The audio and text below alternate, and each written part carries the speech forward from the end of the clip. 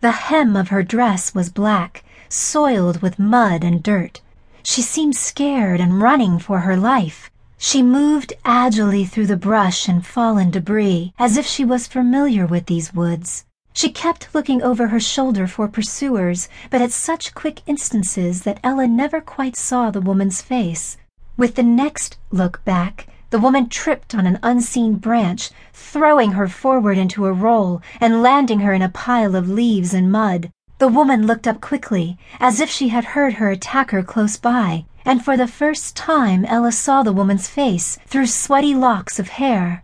Though dirtied with mud and marred with a fresh bloody cut, the face was all too familiar. It was Ella.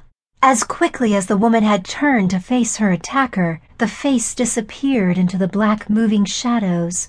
Ella stumbled backwards, bumping into the wall behind her, feeling as though she had suddenly been ripped from another dimension. Next thing she knew, she found herself in her bed sitting upright, breathing hard and sweating, trying to get a grip on what she had seen and realizing it must have all been a dream. She took a deep breath and looked around, finding it was morning and the sun was just peeking over the mountains.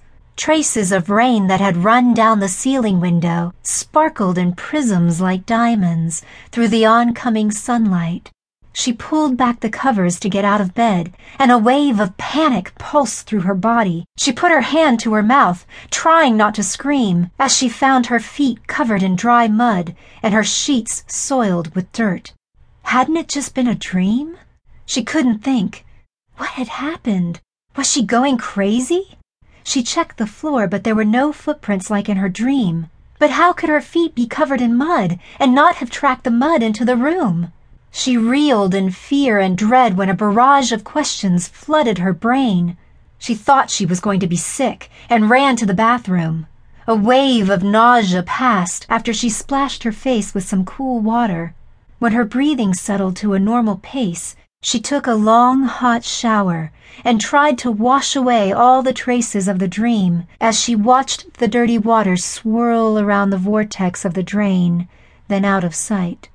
When she finally felt that reality might have come back, she turned the water off and dried off. As she started to get dressed, she caught a glimpse of the sheets on the bed. Panic struck her again when she saw there was nothing on the sheets. No dirt, no mud.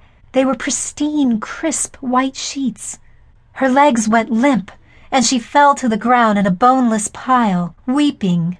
Only half dressed, she held her head for a moment, trying to make some sense of everything she had experienced. It must have all been a dream, a terribly scary dream. Why had it carried her into wakefulness? She wondered if she was losing her mind. Had Grandma Rose's death pushed her over some line into madness?